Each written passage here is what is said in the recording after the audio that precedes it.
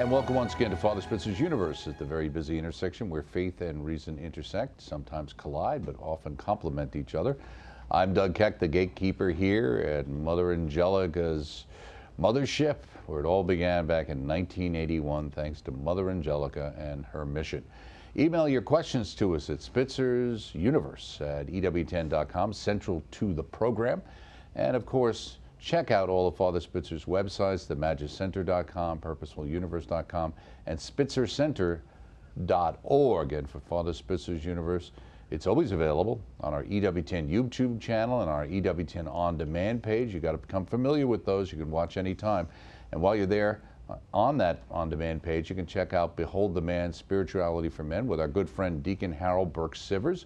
He provides an authentic, Christ-centered spirituality designed to help men live out their true vocations as husbands, fathers, and of course as men. That would be helpful. See it now and see it for free, 24/7 and on demand. And our topic today is the moral wisdom of the Catholic Church from Father's wonderful book, available of course through the EWTN Religious Catalog. If you haven't picked it up, please pick it up. And speaking of another wonderful book of the month for October, A Blue Collar Answer to Protestantism, Catholic Questions Protestants Can't Answer, by our own John Martinoni, well known to people on the network with his blue collar apologetics. And speaking of well known, we turn to the one and only Father Spitzer, and we welcome him in again. Great to see you, Father. And if you Great to be with you, Doug. Absolutely. And if you could kick things off with a prayer, that'd be great.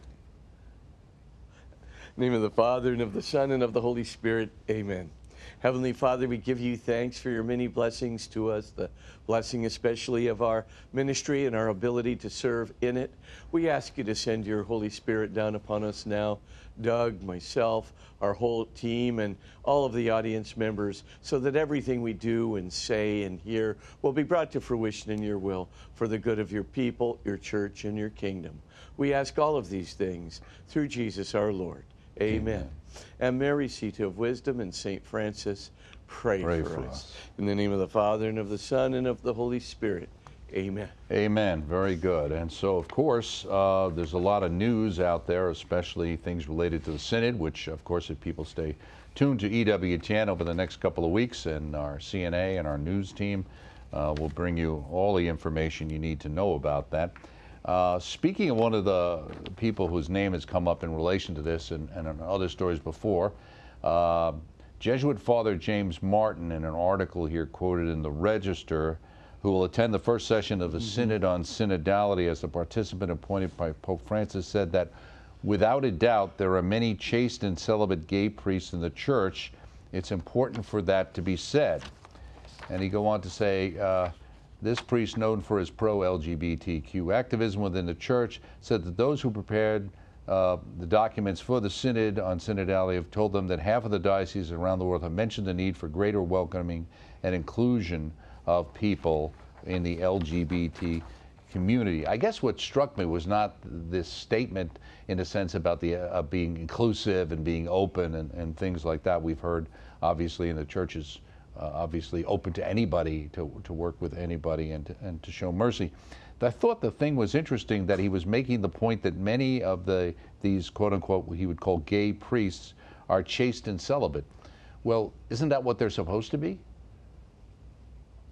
Oh, yeah, absolutely. And yeah, I was just going to say, well, I'm certainly happy Right. because that is what we are supposed to be, and, Right. and that's a good thing. Right. So good. I don't know why you would receive special recognition for it, but I'm glad that they are, and I think it's a good thing. Right, absolutely. That's what just struck me. It was kind of one of these things like, well, I thought that was supposed to be what's happening. We're supposed to cheer that.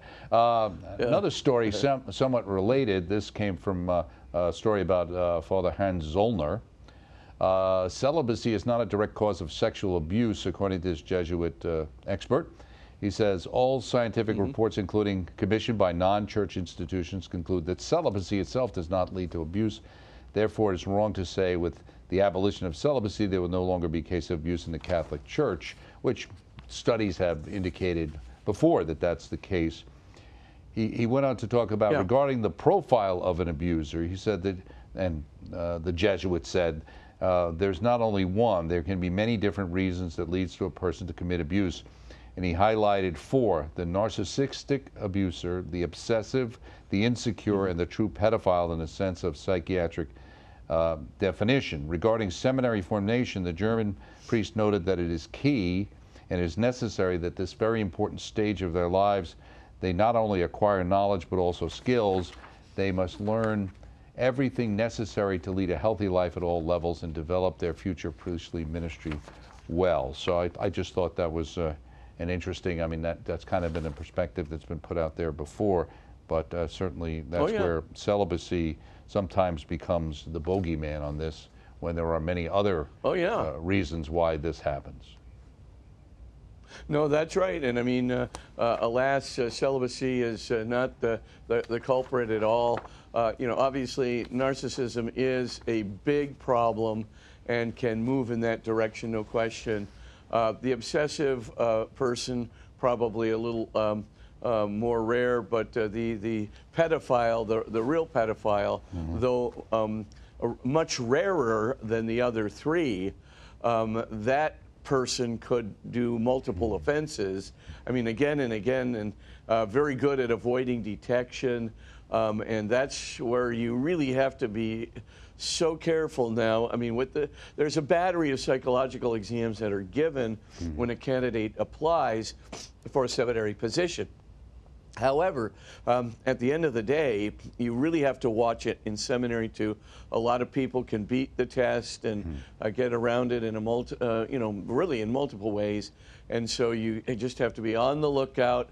But the real pedophile is the person who pretty much, at least the literature is now indicating, it's not curable. And to try and say that it is curable is for us to be, delusional, really, and that's going to get us into a whole lot of problems again. I do think, though, that extreme narcissism has its problems, and of course, an obsessive personality could get involved in such things. But generally, it doesn't go in that direction. But narcissism, it can. But the true pedophile is that's the difficulty, the challenge, and finding it before it becomes, again, this huge abuse problem that the church has had to deal with. Right. And of course, with pedophiles, you're talking about prepubescent, but a lot of the actual quote-unquote abuse cases that the church has had to deal with are post-pubescent, which would not lead one to see that as a pedophile problem, as you indicated. Yeah, and the other thing too, that when you have somebody who is abusing an adolescent, for example, in a an uneven relationship, et cetera, these kinds of things, again, they're hard to detect, but there are a series of signs that can be looked for. People who are in authority in the seminaries, people who are in authority in apostolates are actually trained to watch these kinds of, possibilities. For example, grooming behaviors and things. Here in our diocese and in the Jesuits, we do have a course we have to take. It's not a course really. It's a series of tests and readings. And videos that we have to watch, and then you take a test at the end of it, and you kind of year by year you get acquainted, not just with respect to the law, but if a person is responsible for a ministry or children within a school, etc., you have to be completely acquainted with all of these things.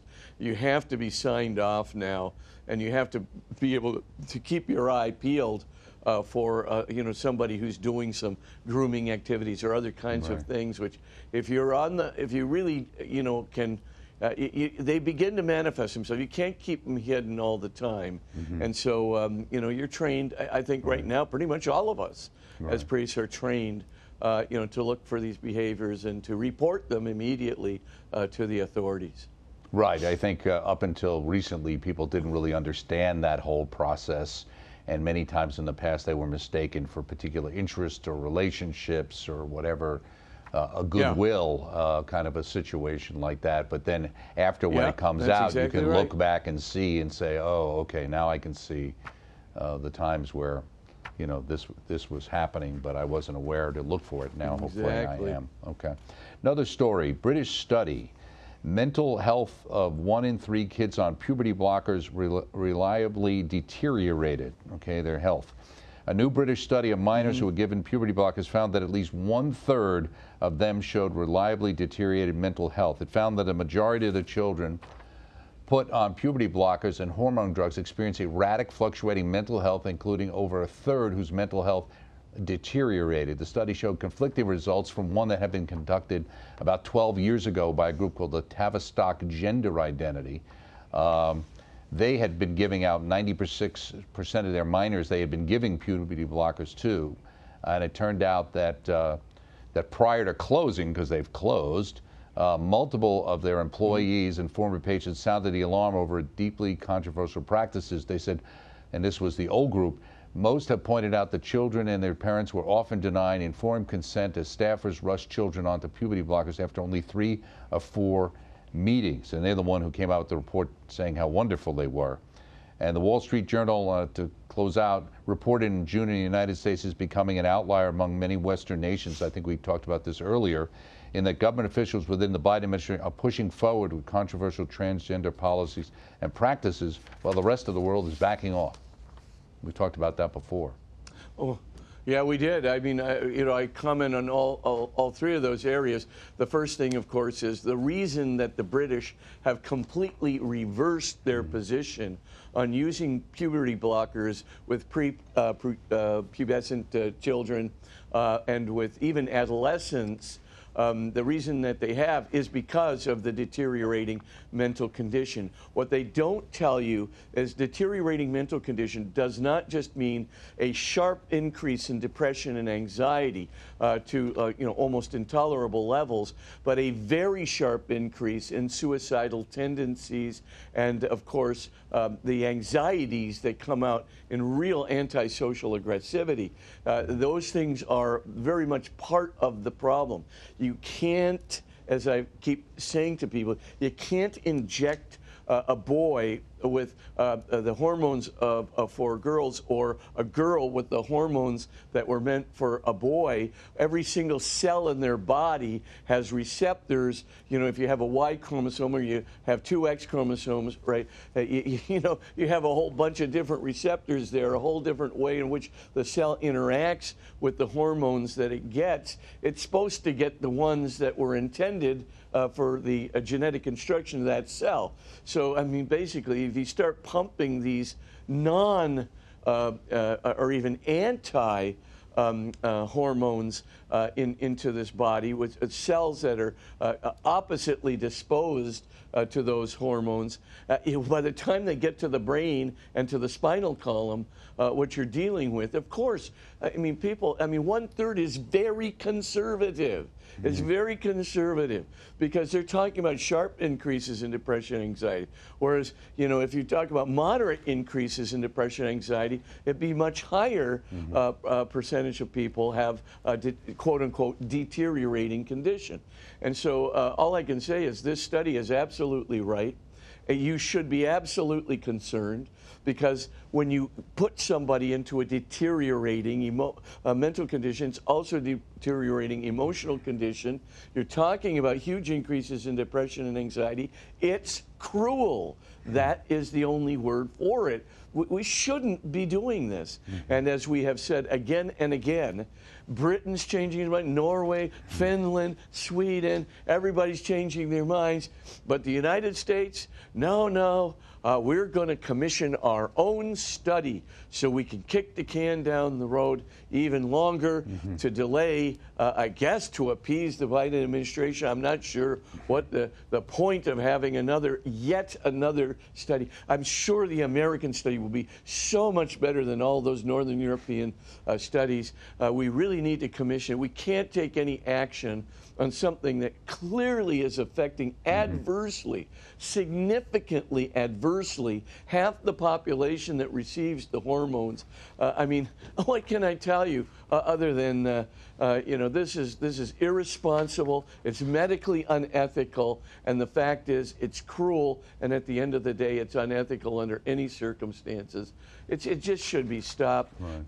The Europeans are doing the right thing, and the Americans, in this case, I hate to say it, at least part of our medical establishment are being blockheads. I mean, I just can't even imagine how the American Obstetric Association can possibly delay looking into this seriously for yet another study. I mean, unbelievable, simply unbelievable. Right, you just don't know whether, they've really been co-opted by basically those pressure groups combined with maybe the drug manufacturers, so to speak, kind of a two-edged. And a little pressure from on top. Right, absolutely, absolutely. And one of the stories, high. Right, there you go. Before we get to some questions from people, the Cardinal-elect Stephen Chow, who's Hong Kong's new bishop, said on Thursday that evangelization in China should focus on communicating the love of God without the agenda of turning them into Catholics. He goes on to say, and this is a registrar, I think it's important to say, as Pope Francis made the distinction, evangelization is really help people understand the love of God, and the love of God without the agenda of turning them into Catholics, because that shouldn't be the focus, as the focus would be very restrictive. He said, the distinction between proselytism and evangelization.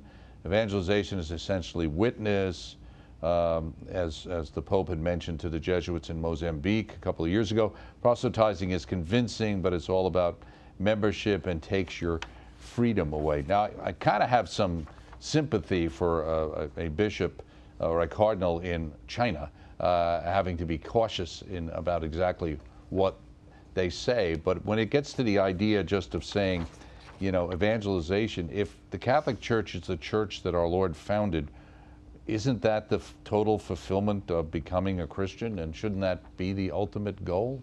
I mean, nobody's forcing anybody I know of. Are they? Yeah. Well, no, nobody's forcing anybody, that's for sure. So I don't understand that dimension of the comment. Right. But what I also think, though, is, whenever you're doing evangelization, you have to think of it along three levels. When we do it at Majas, right? Our attempt first, you have to get the kids to believe in God and Jesus. Right. So that's our first, objective. And of course, if a person doesn't believe in God, trying to give them things about the Catholic Church that might be convincing is going to be very difficult. So, you do have to do some of what we call general evangelization. The love of God, yes. The existence of God, yes. The consistency between God and the universe, yes. The existence of an afterlife, yes. But at some point, you also have to get to the fact that there is a dark force out there. The fact is, you can talk about love, which is true. God is unrestricted love. There is no question about that, in the revelation of Jesus in my mind. But secondly, though, there is this dark force out there. And to pretend like the dark force is not there, this evil spirit, this Satan is not there, this is a very bad thing to do. And I think right now we've got an evangelization which is only telling half of the story of our lives. It's telling the story about God, but you also have to say there's some non-God spirits out there, and there's some non-God people out there, and we generally call them evil.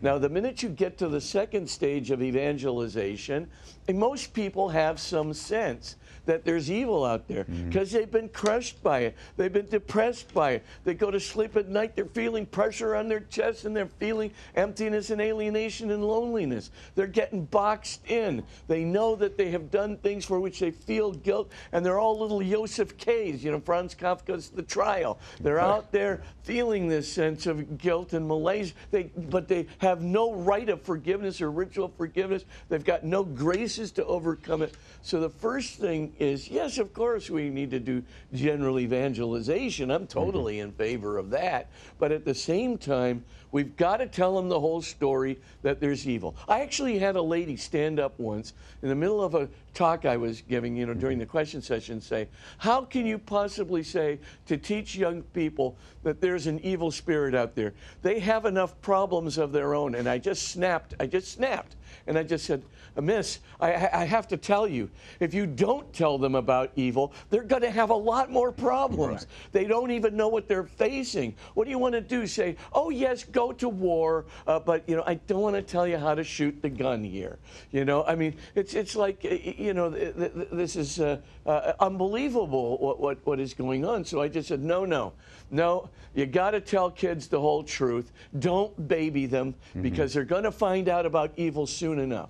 You want them to find out about evil in a Charlie game? You want them to find out about evil as they're playing with their tarot cards? You want them to find out about evil when they're getting a Ouija board? You want them to find out about evil when they're sitting there with some friend who's casting a spell and stuff? You want them to find out about evil when they start producing, start living and following a very, very evil lifestyle and find themselves, of course, wanting to break away from the church and finding these little impulses in their lives where they want to let narcissistic impulses just rule their being, and they don't even know why they're changing into this kind of unruly, sort of egocentric, a narcissist that they never were before. You're going to wait until they're so deep into it and they can barely turn away from it. This is nonsense. The second phase of any evangelization is you got to tell them the truth about evil. It's there. It's present in all of our lives.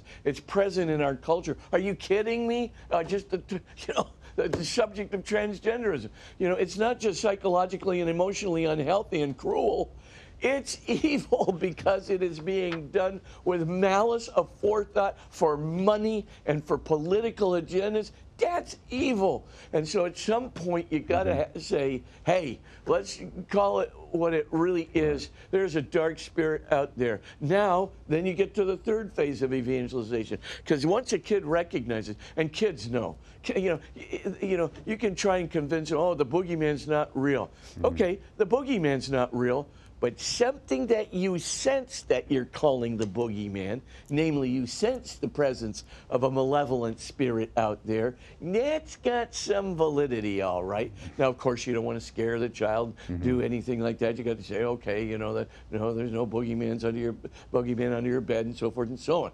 But at the same time, you've got to be, when they get into high school, you have to be truthful. When they start getting into their adult lives, you have to be truthful. Ephesians 6:12, right? We are not just dealing with, flesh and blood issues here. We're dealing with principalities and powers and dark forces and all kinds of things. You just got to get right to the point where we got to call it. No, once you call it, the question then remains, and the kid recognizes it. The kid knows people who've gotten into the Ouija board or have gotten into some kind of an evil or a deleterious lifestyle, or have found themselves, following into a real malevolent lifestyle filled with darkness and cruelty. And you just say, well, wait a minute. Yeah, I know this kid, or I felt it myself. I felt that emptiness, that alienation, that loneliness at night. I feel that malaise and that sense of guilt and cruelty, that I can't get myself out of. Then you say, third phase of evangelization. Okay, you got to get some help. I'll tell you who the help is. Jesus Christ. That's the help. He came to defeat evil and to bring the kingdom of God. He's our help. And what's the best kind of help we can give? The help he gave was the church. The help he gave was his teaching that he would have interpreted by the church. The help he gave was the sacrament of reconciliation. John 21:21 or whatever. I think it is. Anyway, so the help that he gives is the Holy Eucharist. That's going to break the spell of evil. That's going to keep him away, keep the evil spirit away. And then the life of holiness that's a consequence with living with the community in the church, that's what's going to happen. What's not being said And all of this new evangelization, I mean, it's, by the way, I think it's a chimerical distinction anyway to talk about, one thing is, evangelization, another thing is proselytizing and so forth and so on. I mean, we're just cutting fine hairs here. The thing is, you're going to talk about evil, you're not going to talk about evil. You're going to talk about sin, or you're not going to talk about sin. What's the deal here? If you're not going to talk about it, don't call it evangelization. Call it, I don't know, a gospel of everything's going to be all right, and you're loved, and you don't have to worry because there's no bad guys out there. Just everything's going to be okay. Just pat them on the head and give them a good feeling and let them go. But if you're really serious about evangelization, you got to talk about evil. And if you're talking about evil, you got to talk about sin. That's the way Jesus did it. Jesus gave us everything we need in the Catholic Church to defeat it.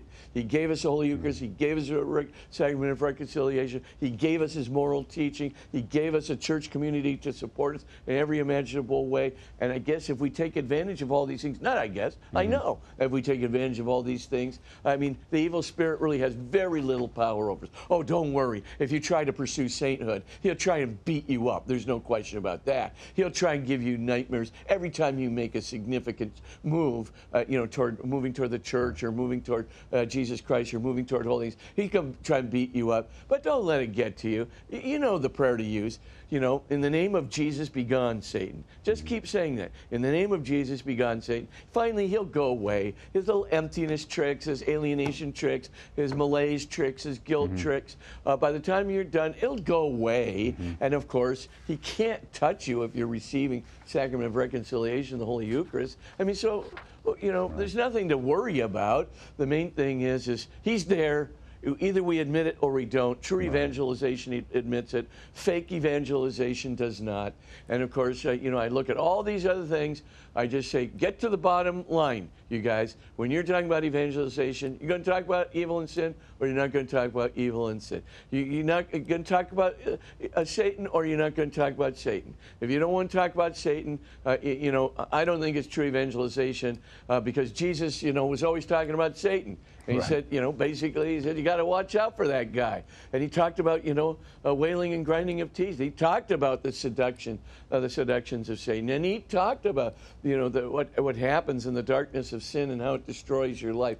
And some people listen, some people don't. But to keep it hidden, to give a gospel message which doesn't say, better be careful, to give, the old thumbs up, good feelings, but no other side of the story. That's not Jesus Christ's evangelization. And of course, do I want to get membership in the Catholic Church? If it helps people to prevent Satan from dominating in their lives, yes, I do. And as a matter of fact, I would say, therefore, membership in the Catholic Church, it's not to get membership. It's not an end in itself. The end is keep you out of the grip of Satan. And don't think for a moment he's not at your elbow trying to convince you that everything I'm saying right now is just a bunch of baloney. Well, you might, if you hear that going through your mind, just think of who might be that little instrument through which that's being heard. I'll just leave it at that.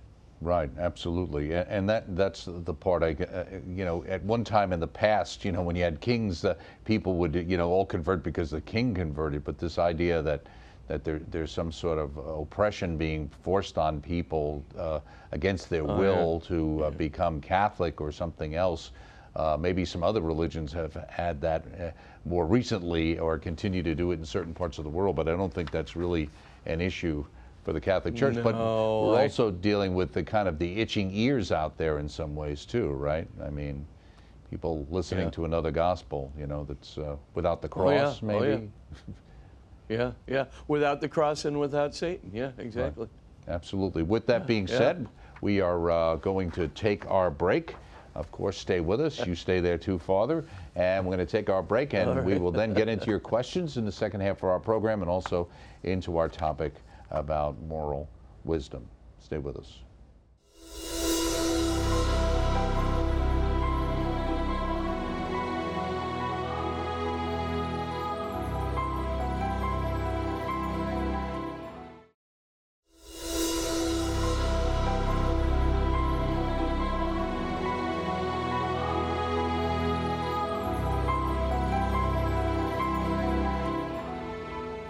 And welcome back to Father Spitzer's Universe. As we continue on, just wanted to mention one thing. There's the Men's March in Washington, D.C. this Saturday, October 7th.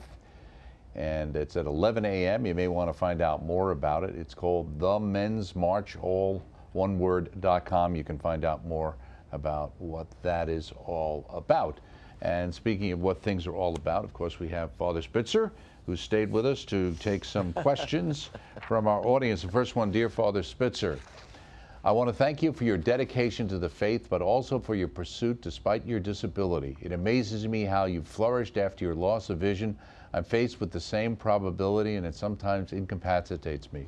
It's amazing to witness how the Holy Spirit can work through you and keep you inspired. Also, I enjoy your thoughtful and introspective responses to questions. I'm praying for you regularly, and I hope you continue to spread God's word. Aristine.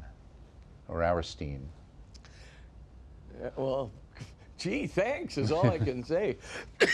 That was just about as nice of an email as you could possibly have sent. And I would also hasten to add that I'm very grateful, too, for your recognition of the blindness problem. But, you know, that's really a grace. Don't get too frightened, even at the prospect of losing sight. God really does take care of you. And as you know, the sight decreases, you know, you can sort of figure ways of getting around it as it happens to you. And, you know, God, as I said, he does take care of things. And finally, ultimately, you know, I went completely blind, and you know, I've got things sort of positioned correctly so that I can deal with it, you know, in a reasonable way.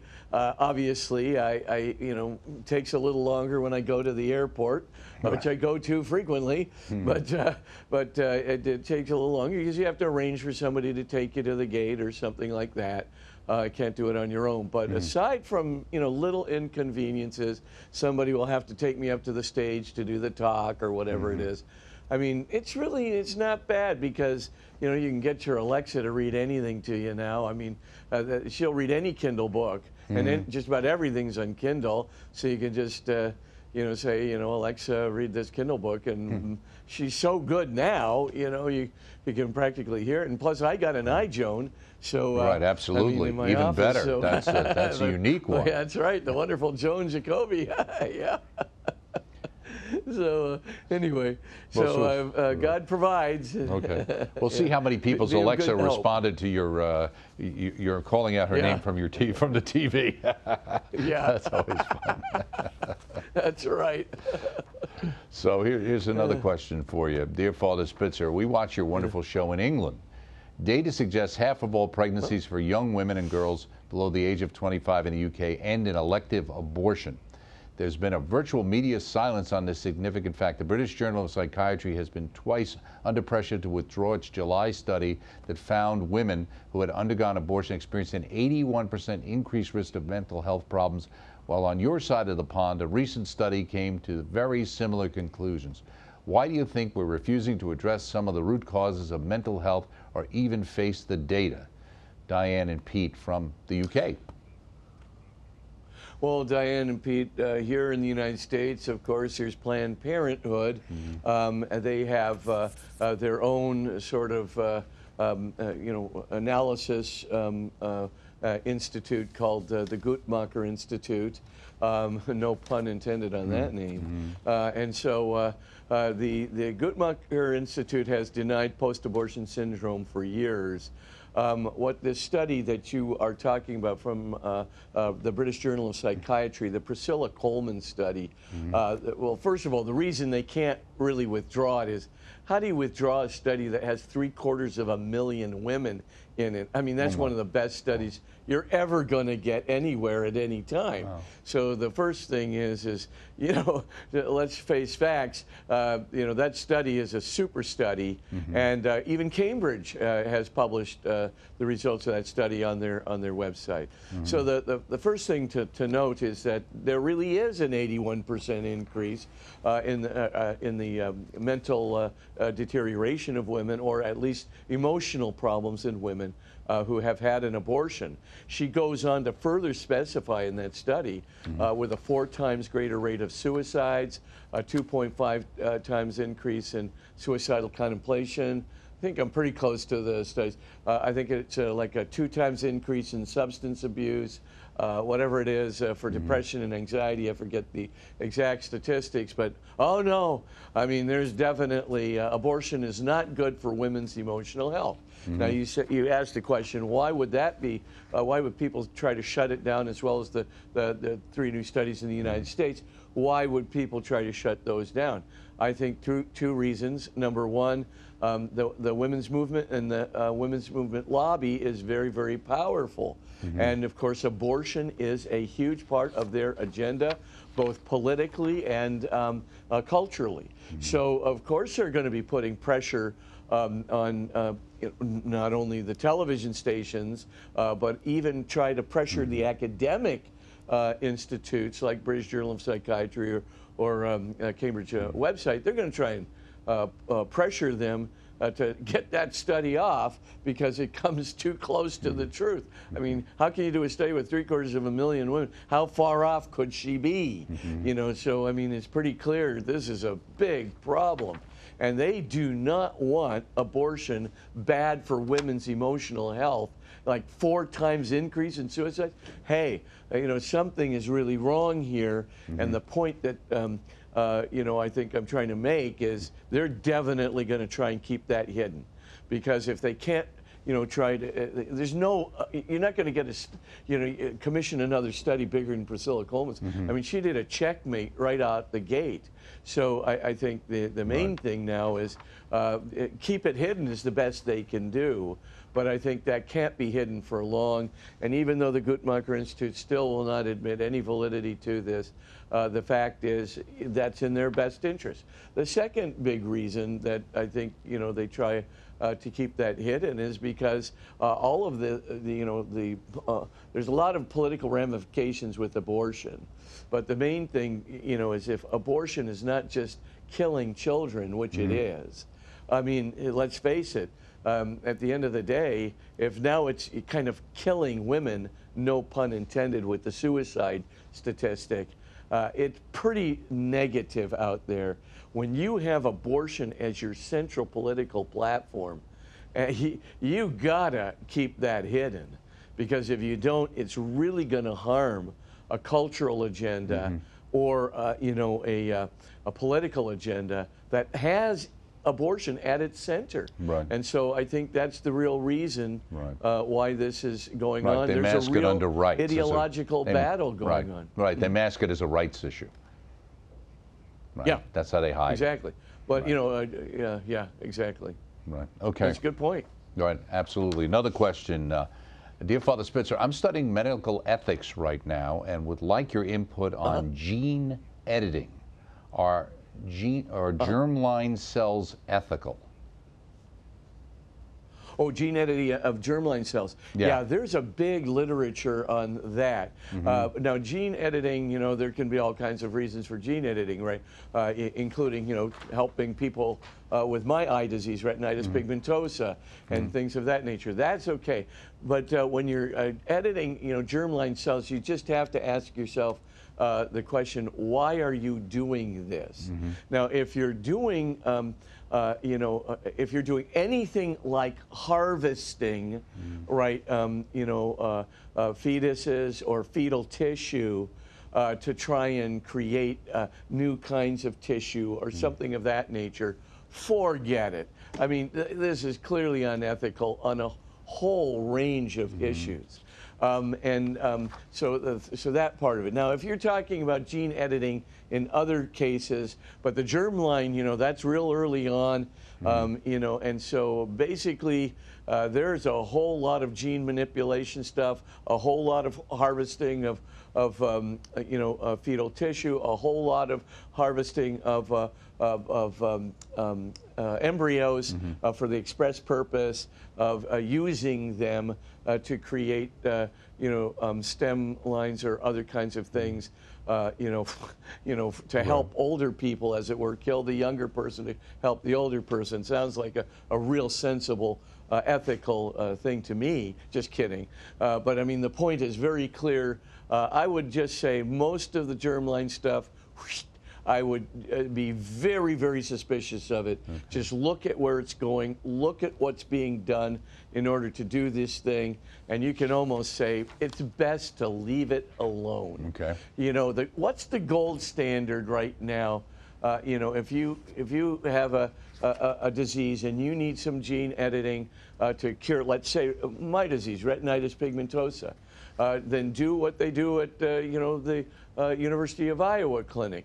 Just take some stem cells from underneath the tricep there, from the fat underneath the tricep, and you can actually turn those adult stem cells. You can push them back to a pluripotent state, and then you can use those pluripotent stem cells. You can use them, for example, to implant within a person's retina to replace degenerated or atrophied rods and cones and things of that nature. So that's the gold standard now. There's not going to be any chance of rejection. There's really no need to be doing these kinds of germline editing things unless you're really doing experimentation, harvesting of fetuses, harvesting of tissues, all the kinds of things we know are just, I mean, they're so, killing, babies in order to get tissue, or creating, stem lines to do these things. Totally unnecessary.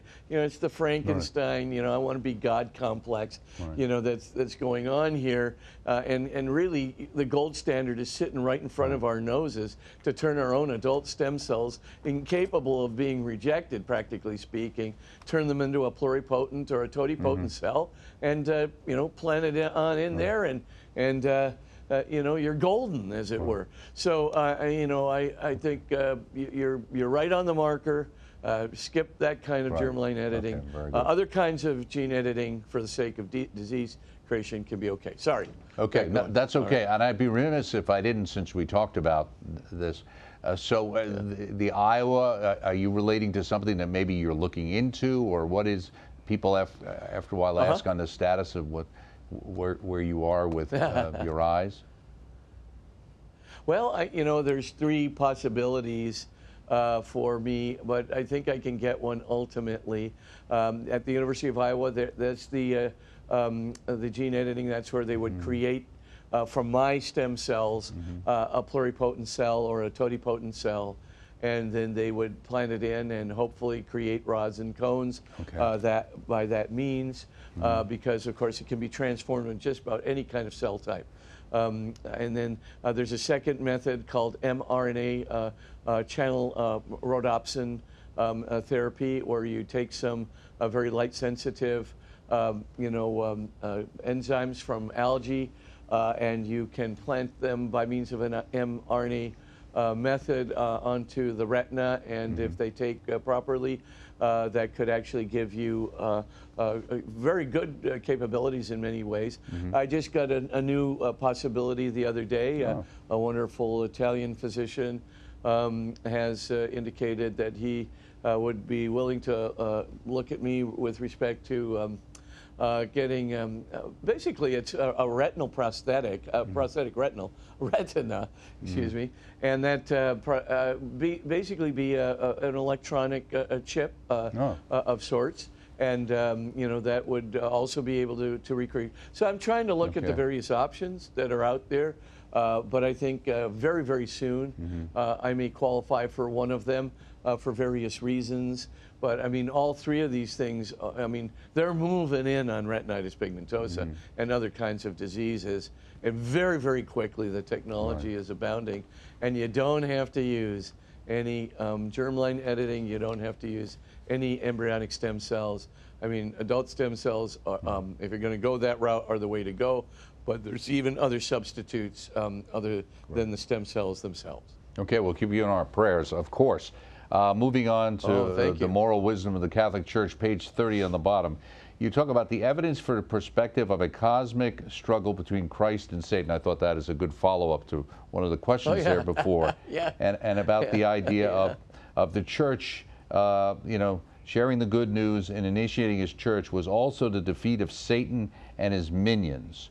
So, and you talk about that, but a lot of people say, well, didn't he already defeat Satan? How come if Christ overcame Satan, why do we still have to continue to fight him, as you've described? Well, one-word answer, freedom. In other words, the fact is that Christ, of course, has definitively defeated Satan. He can never win an ultimate victory. And he knows that. I mean, he knows he's defeated at the end of the day, that he will be consigned to his own little private place in the lower realms, if we might use the metaphor. And so he knows this already. He knows also that he doesn't stand a chance to win against any of us if we make recourse to the sacraments in the Church.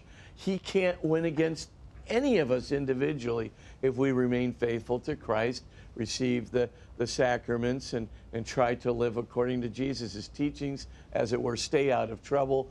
The basic thing is Satan can't get us ultimately. The power of absolution has already been put into the world. The power of Jesus' body and blood and its unrestricted love that just blasts away the power of Satan is already in the world. He can't win. But human beings are still free. So a human being can say, well, I don't want to go to church. Or, well, I don't want to believe in God. Or I don't want to have anything to do, with Jesus or his moral teachings. I want to do my own thing. Or I don't even believe in the evil spirit. I mean, my thought is, good luck with that. And, by the way, if I come back in about 5 years, let me ask you the old question. How you doing with that thought? Because I'm telling you, the minute, you sort of blast through the, off the launch pad there, by saying, I don't believe in Satan, or I don't believe in any of these things, and I don't have anything to worry about. I can invent my own religion. I can just be in my room and pray to myself, and I don't need any church. I don't need any sacraments. I don't need any moral teaching. I'm me, and I can, fix myself up and get myself all ready to go to heaven. All I can say is that's a gigantic invitation to the evil spirit to say, welcome to my world. What was that Rolling Stones song?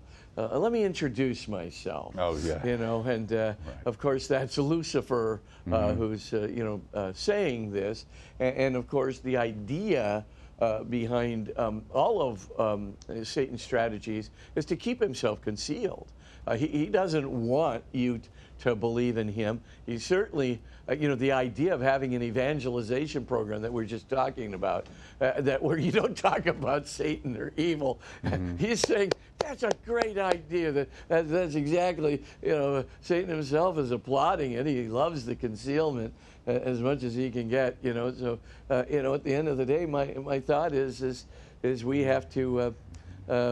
Basically be very, very careful. We have to, tell people, there really is darkness and sin and evil out there.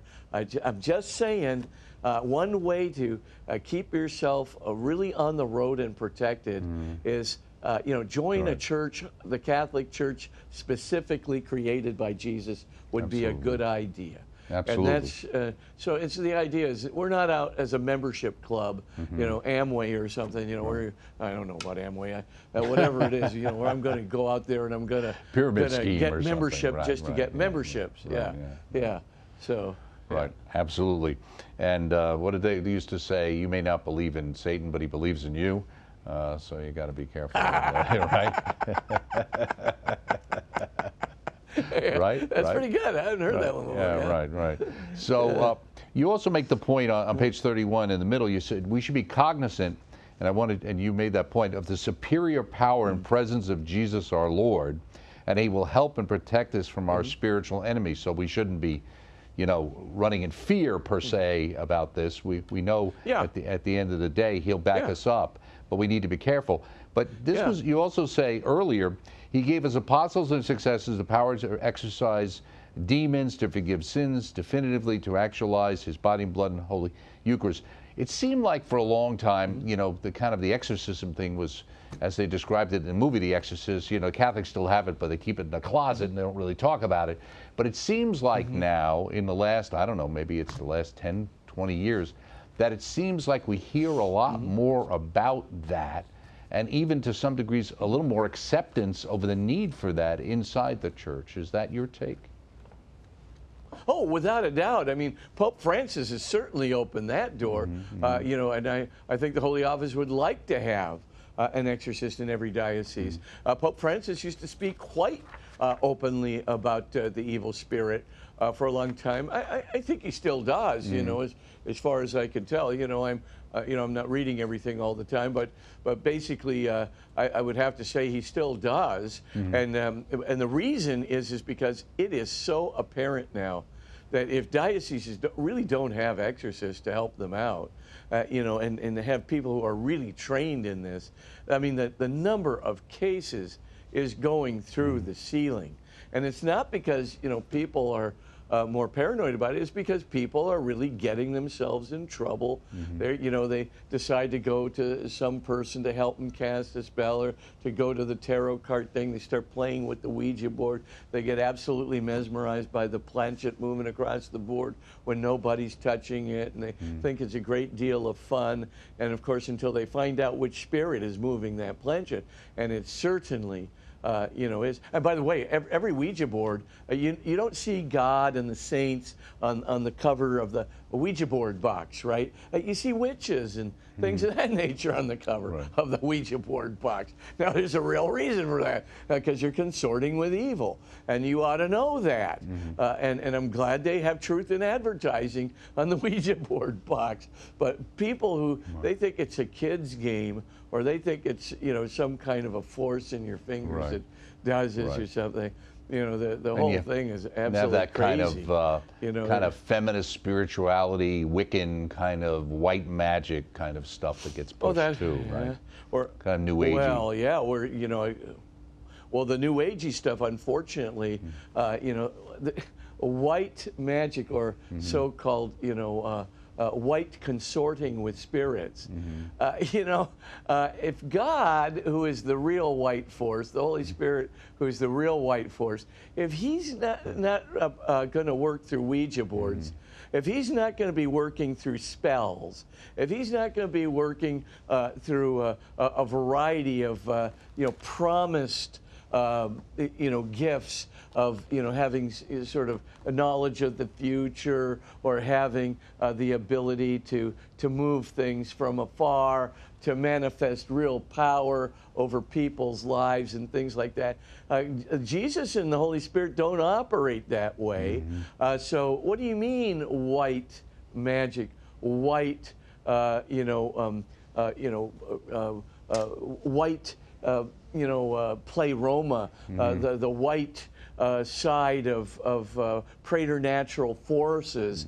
I mean, it's all illusory. This thing, it's not white at all. If you're using tactics that are particular to Satan, it's dark. If you're using tactics which are particular to the Holy Spirit in Christ, then it's white, it's light. I mean, you get your point, you get your choice, but you can't really have it both ways.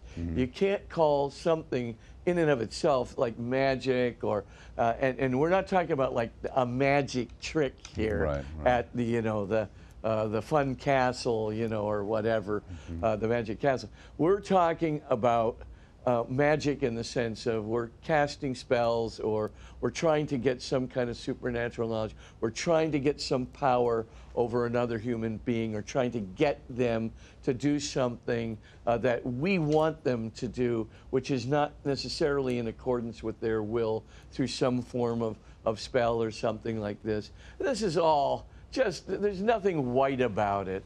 It's just dark, dark, dark, dark. The euphemism is utterly oxymoronic, and it really self-contradictory. And you just got to stop it. I mean, that's all there is to it. Well, C.S. Lewis had it. Don't believe it. Right. C.S. Lewis had it right when the bad witch was the White Witch. So that was her name, right? Oh, so, yeah. Okay. Oh, yes. Right. Oh, yes. That's right. She, as I said, the evil spirit loves to cloak himself. Right. And if he can, as you know, St. Paul told us a long time ago, he loves to come appearing like an angel of light. Absolutely. But he is not an angel of light. He's definitely the angel of darkness, but he's got many tricks. And of course, that's why St. Ignatius of Loyola wrote down his rules for the discernment of spirits, so that we could determine whether this is a dark or a real Holy Spirit. Absolutely. Well said. And that's our point for this week. If you'd give us your blessing on the way out the door, that'd be great, Father. Absolutely. Bow your heads and pray for God's blessing. And may the Lord of all consolation and light, the Lord of true goodness, the Lord who is against the dark forces and who protects us in his love from those dark forces, send through his church, send through your following of his moral teaching, send the graces into your life and heart, the graces into your family's lives and hearts, so that you can truly move toward the kingdom of heaven and help others to do the same. In the name of the Father, and of the Son, and of the Holy Spirit. Amen. Amen. Thank you so much, Father Spitzer. Be well. We shall talk to you next week. And don't forget, Father Spitzer's books and DVDs are always available through our EWTN Religious Catalog. And next week's show will continue the moral wisdom of the Catholic Church as we move on through the book. A bookmark this weekend was a fun one, From the White House to the White Cross, with Peggy Stanton. Very interesting book. And we've got the Holy Mass on the feast of St. John Henry Newman, coming to you from the Basilica of Our Lady of Walsingham in England, Monday, October 9th at 11:30 a.m. Eastern Time. Check out EWTN.com for showtimes in your area, or go to On Demand after the fact. You'll be able to find it there probably as well. And you'll find us there as well each week and right here. So we shall see you then.